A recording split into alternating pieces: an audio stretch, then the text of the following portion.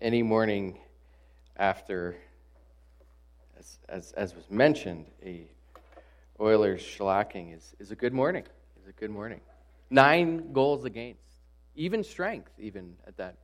So good thing they did not pursue a goalie at the trade deadline. That would have just made too much sense. It's a joy to be with you this morning. As mentioned, my name's Tim McAlpine, and just a brief introduction. I think it's been over a year since I've been here. I preached once for Greg. Would have been over a year. I couldn't remember exactly when that was, but I am still married to my wife, Arian. We have been married for coming up on 14 years this August. We have 3 kids. One, I brought my daughter Adeline with me. She's kind of my little sidekick. When I do some preaching, she'll come with me. We've got our son Tobin, who's 9, and then we have a daughter, Livy Ruth, who is just turned 1 in January. Which, if you're just doing some quick math, it totally makes sense to have 11-9 gap and then a baby, because you're out of diapers by this point, and who wants to not be changing diapers? So you start all over again, and we praise Jesus for her life, and we thank COVID for that one. But that's our family. As mentioned, I used to pastor at Trinity Bible Church in Canmore. I was there for a couple of years, 2014 to 16. We moved back to Calgary. And things did not go as I had hoped or I had planned, but so I did a number of different things while in Calgary, but most recently, as of March 2021, I took a position at Trinity Christian School. Crazy enough, I really like to follow Trinity around, and work as a discipleship pastor at a school where K-9. So I spend most of my days with grade 9 boys that invade my office, and I have a lot of candles in my office.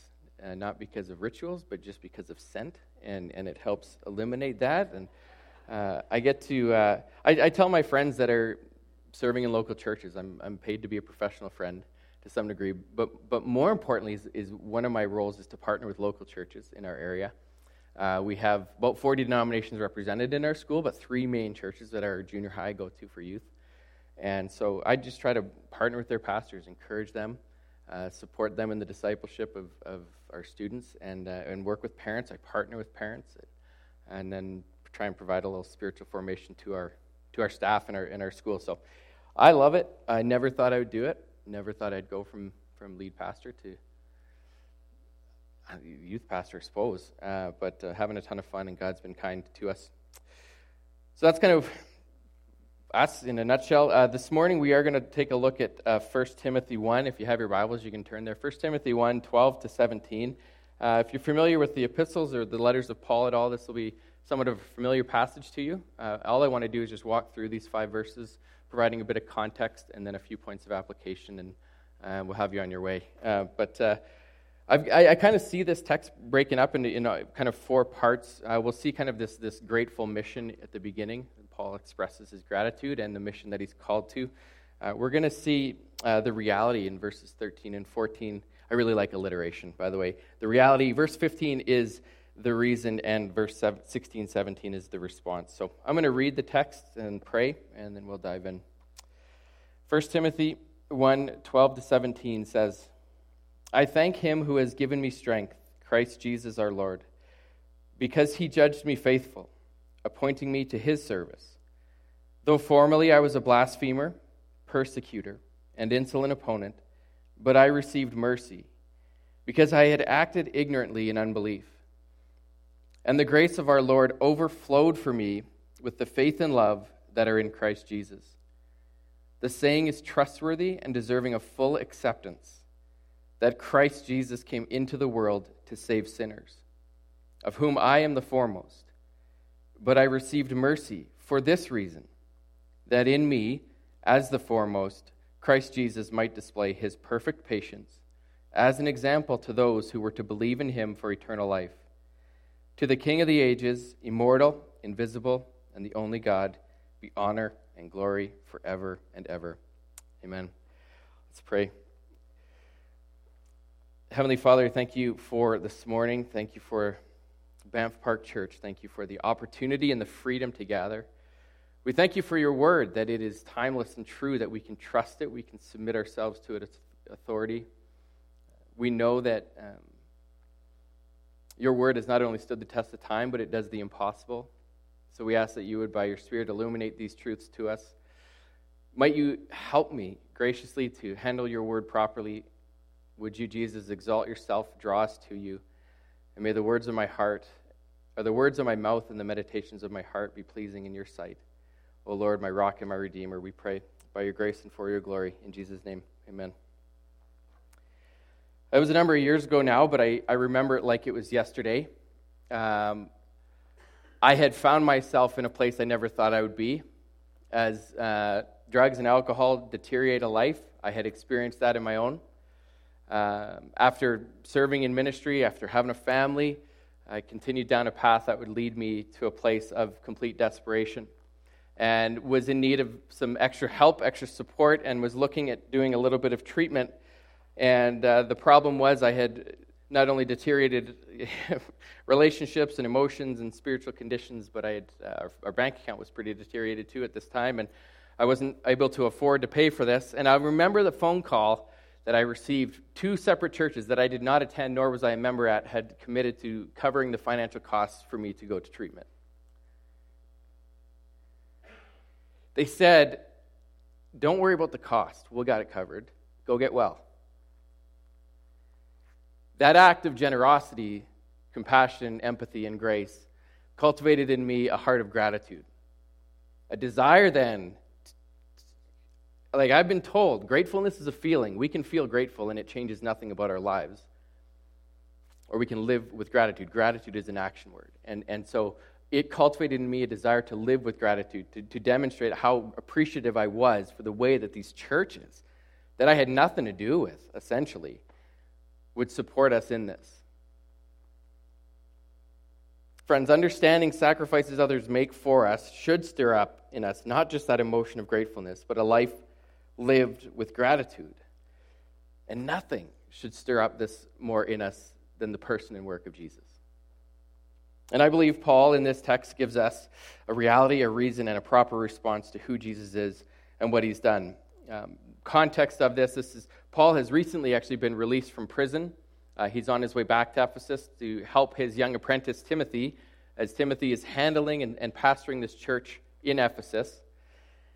And Paul's got a bit of a concern, actually, and if you were to look back in Acts 20-29, Paul addresses this idea that there's going to be some false doctrines that are going to creep into the church. And this is what's happening in Ephesus, and Paul's coming back. He's writing this letter to Timothy to encourage him. If you know any young pastors that have served in ministry, you understand that when difficult things happen in church, the true temptation of every young pastor's heart, if they're honest, is to run. That it's easier to run and walk away than it is to stay and be faithful. I've done it. My resume demonstrates 2 years, 2 years, 2 years, 2 years, and then gone. I turned 40 this year, and I have yet to, in my married life, work a job more than 2.5 years. That's insane. Yeah, God's been kind. Anyways, I digress. Paul's writing this letter to encourage Timothy, and he's addressing the fact that there's these false doctrines that are starting to creep into the church. Now, before we address those, I think it's important to understand who is Paul. If you're familiar with the New Testament at all, Paul actually wrote about 80% of the New Testament. And if you were to turn back to Acts chapter 9, verse 1, there's this verse that says his name was Saul at this time, and he's just uttering threats against the church. That Paul would actually admit to torturing Christians in his day. As a religious leader of the day, he hated Jesus and his followers. And of course, there's this miraculous conversion that takes place in Acts chapter 9, where Jesus confronts Paul. Paul repents. He's blinded for 3 days. The scales fall off, and suddenly he's on mission. Paul was like the worst of the worst against Christians. He was there when they stoned Stephen, the first martyr. This is who Paul, this is who's writing this letter. And I think it's important to remember that as we read through it, because it's not a guy who grew up in the church and had parents that loved him, and he was a disciple of Jesus his whole life. He grew up in religion, all right, but it wasn't following Jesus. It was putting every ounce of effort into stopping the advancement of this gospel of Jesus Christ. That was his goal, that was his aim. And he didn't come to a place where he cleaned himself up and then was brought into the church, Jesus graciously intervened and interrupted his life and brings him to a place not only of repentance, but of gratitude.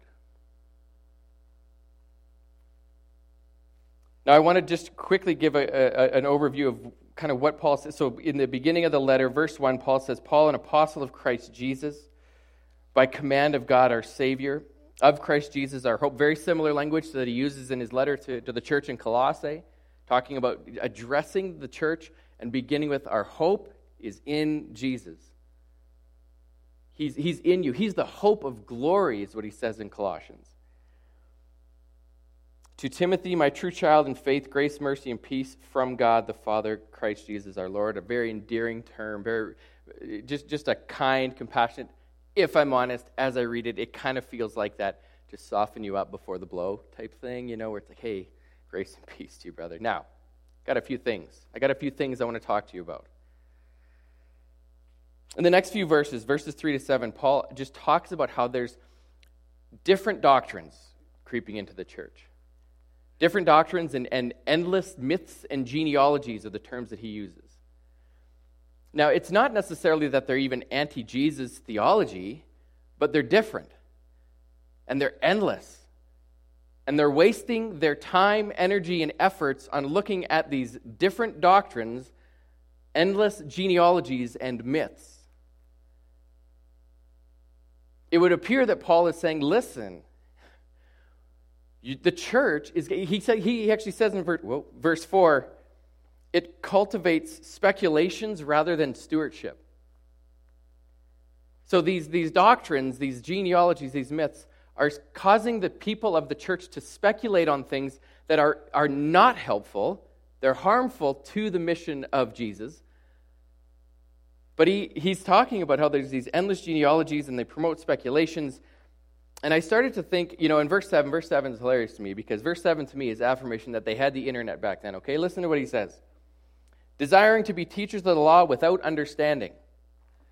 Desiring to be teachers without understanding. We got lots of people that desire to teach us what is true, what we need to be like, how we need to live, but they have no understanding whatsoever.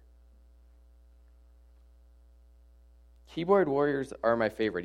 I used to spend a lot of time on Facebook. Facebook is irrelevant now, just so we're clear. I've learned this working with students. I had no idea. They actually identified me as old because I use Facebook. And I'm grateful because I can't even bother getting into the other social medias. But I used to spend a lot of time on Facebook, which would say something about my heart, trying to be frustrating, passive-aggressive, and antagonistic towards the Edmonton Oilers and their fans. As a true Flames fan, this was what I felt I needed to do. And I had someone pull me aside and just say, Tim, you're annoying on purpose. It's unbecoming. Stop it. And I was at a point in my life where I stopped asking why when I have these men in my life that I've asked to speak into my life. I don't ask them why. When they make a suggestion, I just kind of do it, and things have worked out a lot better for me that way.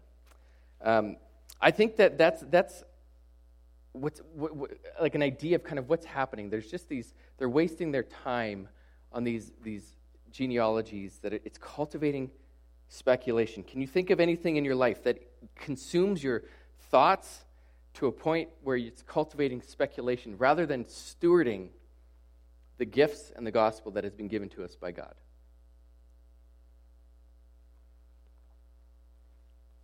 So this is what's happening, and then Paul says in our text, I thank him who strengthened me. Why would he need strength to do what he's doing? Well, again, we talked about who Paul is. Acts 19 to 22, immediately he proclaimed Jesus in the synagogue, saying, he is the Son of God. And all who heard him were amazed and said, is not this the man who made havoc in Jerusalem of those who called upon his name? And has he not come here for this purpose, to bring them bound before the chief priests? He needs the grace, mercy, and strength of Jesus in his life because his reputation is following him. He's got people that aren't going to trust him, that are going to question him, that are going to... aren't you here to arrest us? I thank him who has given me strength, Christ Jesus our Lord, because he judged me faithful, appointing me to his service. So this is kind of the gratitude that he has, and now he's living this mission out. And then he says, this is kind of where we get the reason. Though formerly I was a blasphemer, a persecutor, an insolent opponent, but I received mercy because I had acted ignorantly in unbelief. And the grace of our Lord overflowed for me with the faith and love that are in Christ Jesus. So here's I guess this is more the reality. This is his reality. This is who I was. This is an acknowledging of I did nothing to help this mission. And it's essentially Paul kind of building his case for what I would suggest is the main thrust of our text in verse 15. He's building up his case. He's saying, listen, this is who I was. I acknowledge it, but also what I want you to hear is that I received mercy. I did not get what I deserve. And because of that, I did not get what I deserve. Because of that, because of the grace that overflowed, I got what I didn't deserve. The Lord was merciful to me, didn't kill me, and then his grace overflowed. He gave me so much more than I could ever ask for or dream or deserve.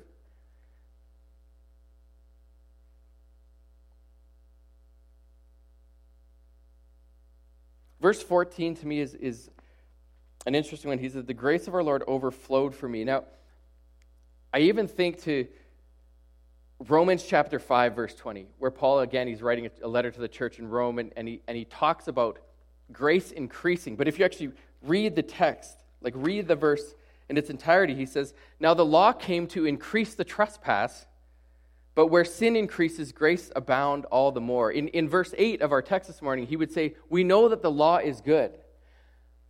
You know, the law, when it came in, the Messianic law, when it came in, did not come in to be a burden, but a guiding, a yoke to carry, to guide us. It's religion that makes it burdensome. The law is good because the law helps exploit sin in our lives. It helps us see, I do fall short. All of us fall short of the glory of God. But it makes room for grace to begin its transforming work. Where sin increased, grace may abound. The law exposes sin and makes room for grace to begin in Paul's life. And look at how it transforms him. Sin was huge in his life. Now grace was bigger. He went from unbelief to faith. He loved. He has now love as opposed to being a blasphemer and a persecutor. I love how Charles Spurgeon puts it. He says, no man can now say that he is too great a sinner to be saved, because the chief of sinners was saved 1,800 years ago. Obviously a few more now. If the ringleader, the chief of the gang, has been washed in the precious blood and is now in heaven, why not I and why not you? And you know, I read Paul's words, and I can't help but just replay in my own life the things that I've done. The places I've been and the sin of my past. You know, I can't help, I used to be a drunkard. I used to be a liar. I used to abuse the trust of people that loved and cared for me. I used to manipulate people and circumstances and situations for selfish gain. I used to harbor deep resentments. I used to live with such pride that was clearly evident in how I spoke and how I acted and how I treated people. But I received mercy. I didn't get what I deserve. And I certainly don't have now what I deserve. I read Paul's letters, and I just think for the original hearers of the day, this would be earth-shattering, like just shocking to be like, this is the guy who is killing us. Now he's saying this about us. For us, I just see it as, hey, we all have a past. If there's something in us that we read these words of Paul and are like, ew, gross. Glad I'm not like that guy. It might be a good moment to pause and take a look in the mirror. But he understands that he acted ignorantly. He didn't act in faith. He acted ignorantly. He was blind to the truth, but the grace of our Lord overflowed to us, to him. And here's his reason. So the reality is, I'm a sinner. I've made mistakes. And here's his reason to have hope. Here's his reason to live with gratitude. Here's his reason for his mission. It's in verse 15, and he says, the saying is trustworthy. Now, we live in a day and age where being a skeptic is not just encouraged, but celebrated. Like a prove-it mentality. And all of us have access to Google, so we're experts on everything and have the answers to everything. In a day and age where I have never, in my 40 years of existence, I've never been more skeptical of what's presented to me than ever before, there's a desperate longing, at least in me, maybe I'm alone in this, to remind myself of what's true, what I can trust, what I can know, what I can walk forward in. And this, Paul is saying to them in the day, this is trustworthy. It's the same for us today. The saying is trustworthy and deserving of full acceptance, that Christ Jesus came into the world to save sinners, of whom I'm the foremost. This is who I was. I'm the worst. You know, I remember days pastoring and struggling with alcohol and no one knowing and standing in the pulpit and feeling that weight of, I am the worst sinner I know. Like, people just don't know the truth of what's going on. I mean, sin always finds us out. It always comes to light.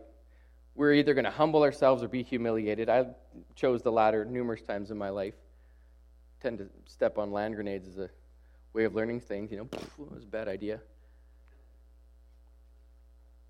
But I read Paul's letters, and I'm like, I know that. I felt that.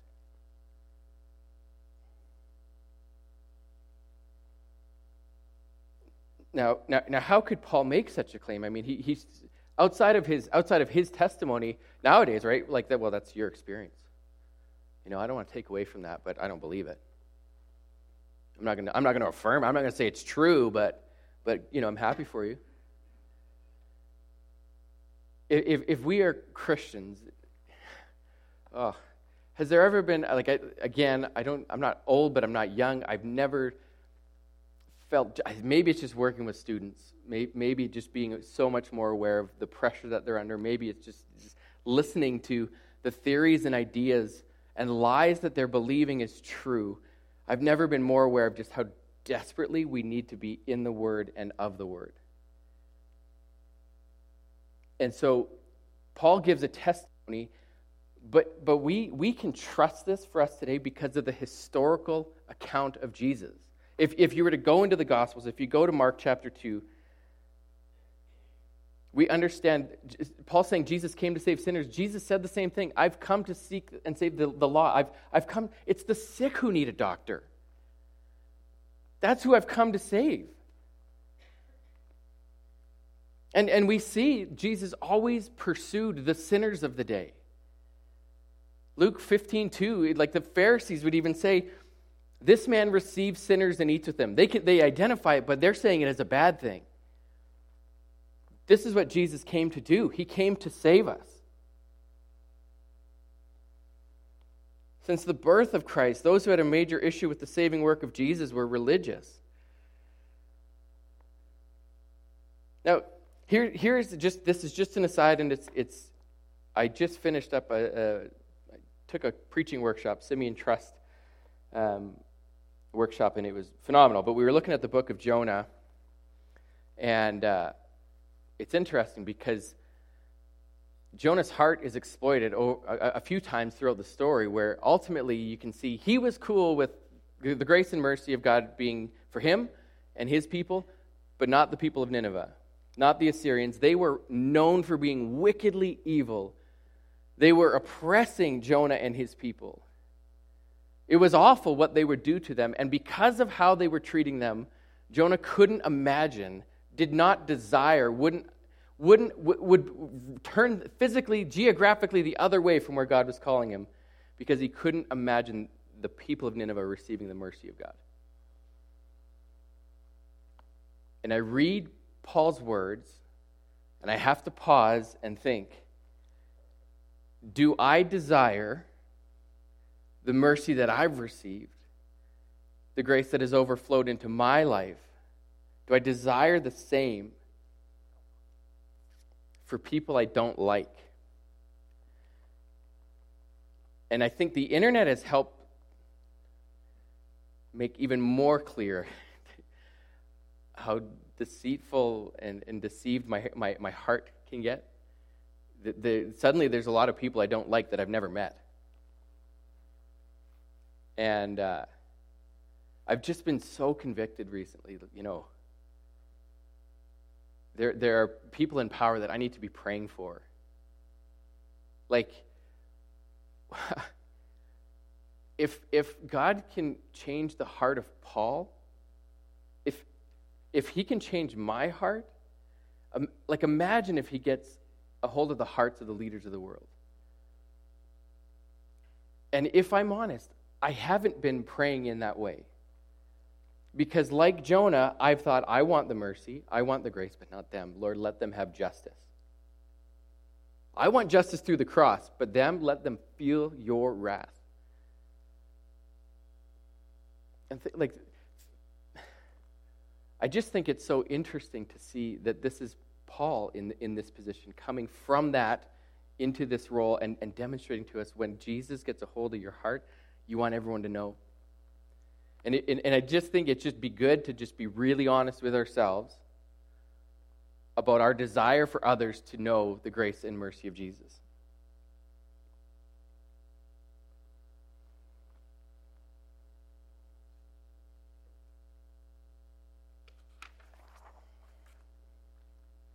And now we see a response. I know you were just going to, someone was just going to put their hand up and say, yeah, but what do we do with this? I'm glad you asked. Paul says in verse 16, but I received mercy for this reason, that in me, as the foremost, Jesus Christ might display his perfect patience as an example to those who would believe in him for eternal life.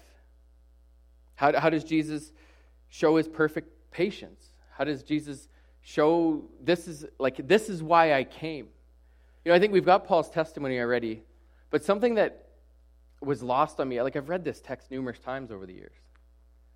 And I like it. It would comfort me. The psychology, the brain needed some sort of, oh yeah, okay, good.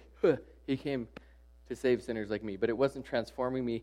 And I think at times that's just because I wasn't really grasping what it meant, what Jesus had done, what he gave up to save his enemies. In Philippians 2, Paul writes, but he emptied himself by taking on the form of a servant, being born in the likeness of men.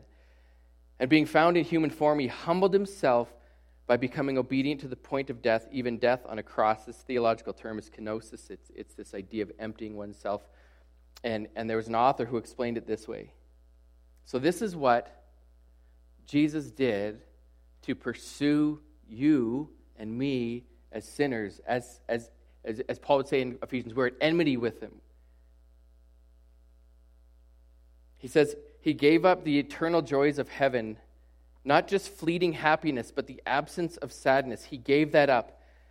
He experienced humanity like us, hungry, tired, sad, alone. He knows poverty. He had nowhere to lay his head. He endured insults, treacheries, slanders, blasphemies, rejection, and contempt. He faced temptation from the devil, and not like, take this 5-cent candy, but more like, you don't have to be crucified. Come on, go the easy way. He died a shameful death. He experienced the bitter anguish of a soul one accursed of God and forsaken by his heavenly Father. And I think of what Jesus did to pursue me. Since before the foundations of the world, he knew. He's not in any less control today of all that's going on. And yet there's lots of moments in my life where I'm like, is he napping?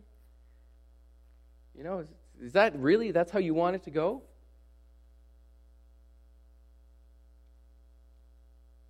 But I believe that this is the main thrust of this text, of what Paul is trying to get across. Jesus came to save sinners, the worst of the worst. the worst of the worst, he came to save, so he could put on display his perfect patience.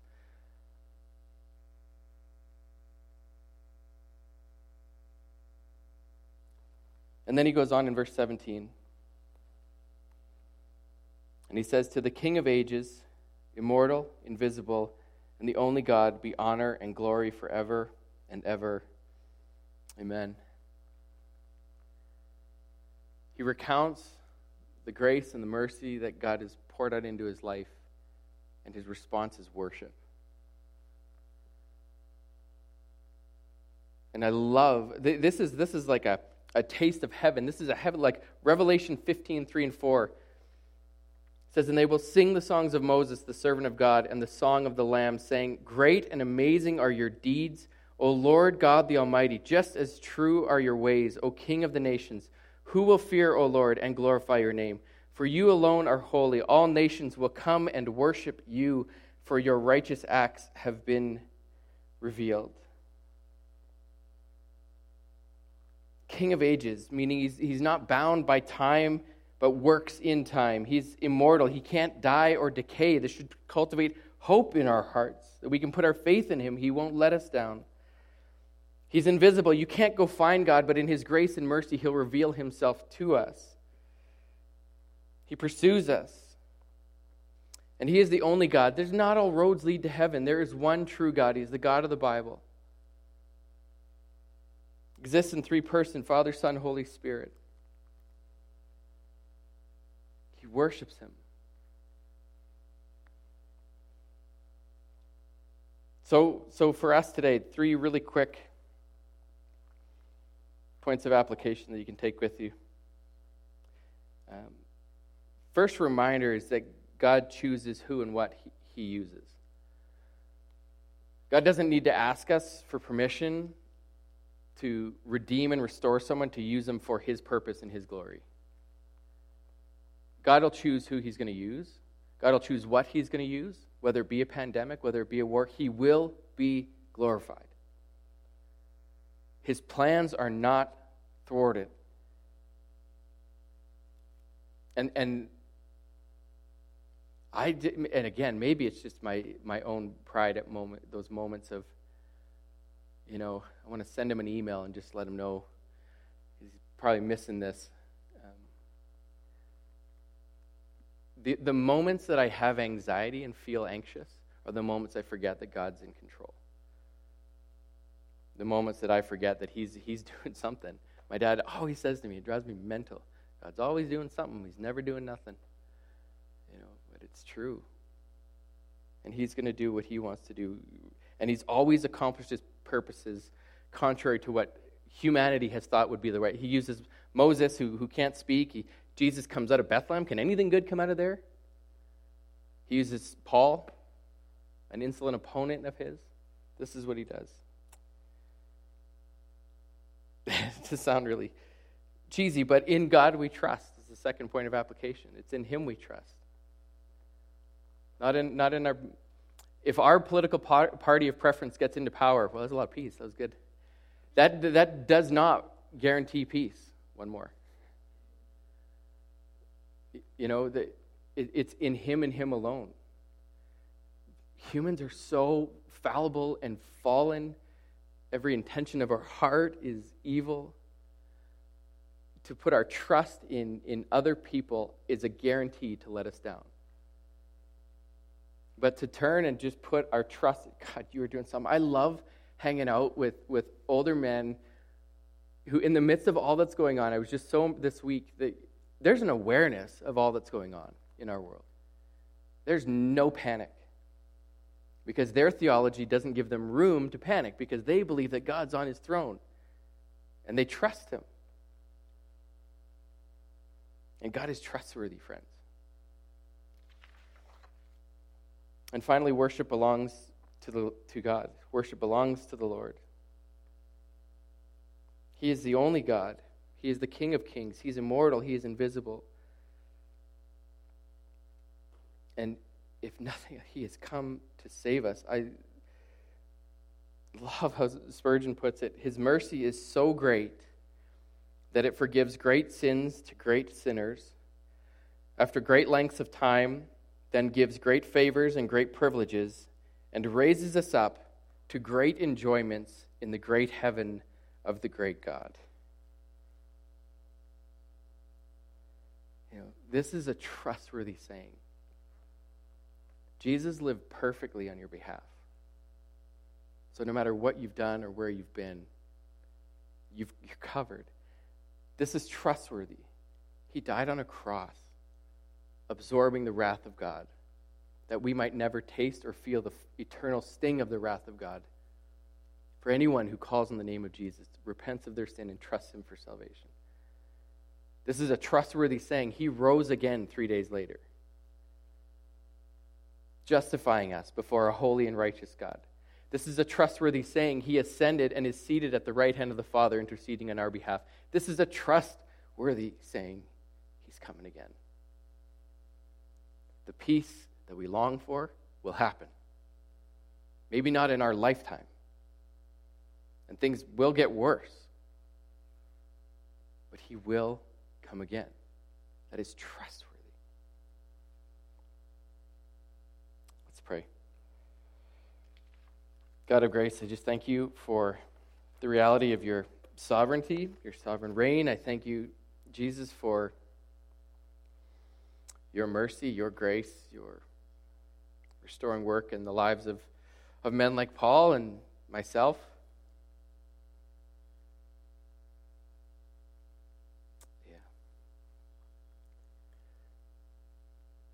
So undeserving, and yet you're so kind. And in your kindness, you draw us to repentance. And Lord, I just pray for those here this morning that maybe don't even know you, that in this moment you would, by your Spirit, you would prompt them to turn from their sin, to put their faith in Christ as a means of salvation, believing in their heart that you are Lord and confessing with their mouth that you rose from the dead. Father, for those that are here that know you and are struggling, would you just comfort, convict those areas of our lives that need to be convicted and bring freedom. And Father, for those that are enjoying being your child this day, would you just encourage them, and might they be an encouragement to others. And as we go into a world of animosity towards you, denial of truth, God, it feels like we're wandering further and further away from you. Would we leave here clinging to the reality that we have a trustworthy saying, that we have a trustworthy Savior who won't fail, has never failed, and will accomplish all that you've set out to do. We love you. We pray these things by your grace and for your glory in the name of Jesus. Amen. So I have been asked and have the privilege of dismissing you. There are, from what I understand, snacks to my right, your left. And so my daughter and I will stick around for a bit. If anyone wants to say hi, I'd love to chat with you. But would you... I closed my Bible too soon. Just as a little benediction from, again, Paul's letter to the church in Thessalonica. We'll just say 2 Thessalonians. Now may the Lord of peace himself give you peace at all times in every way. The Lord be with you all. Amen.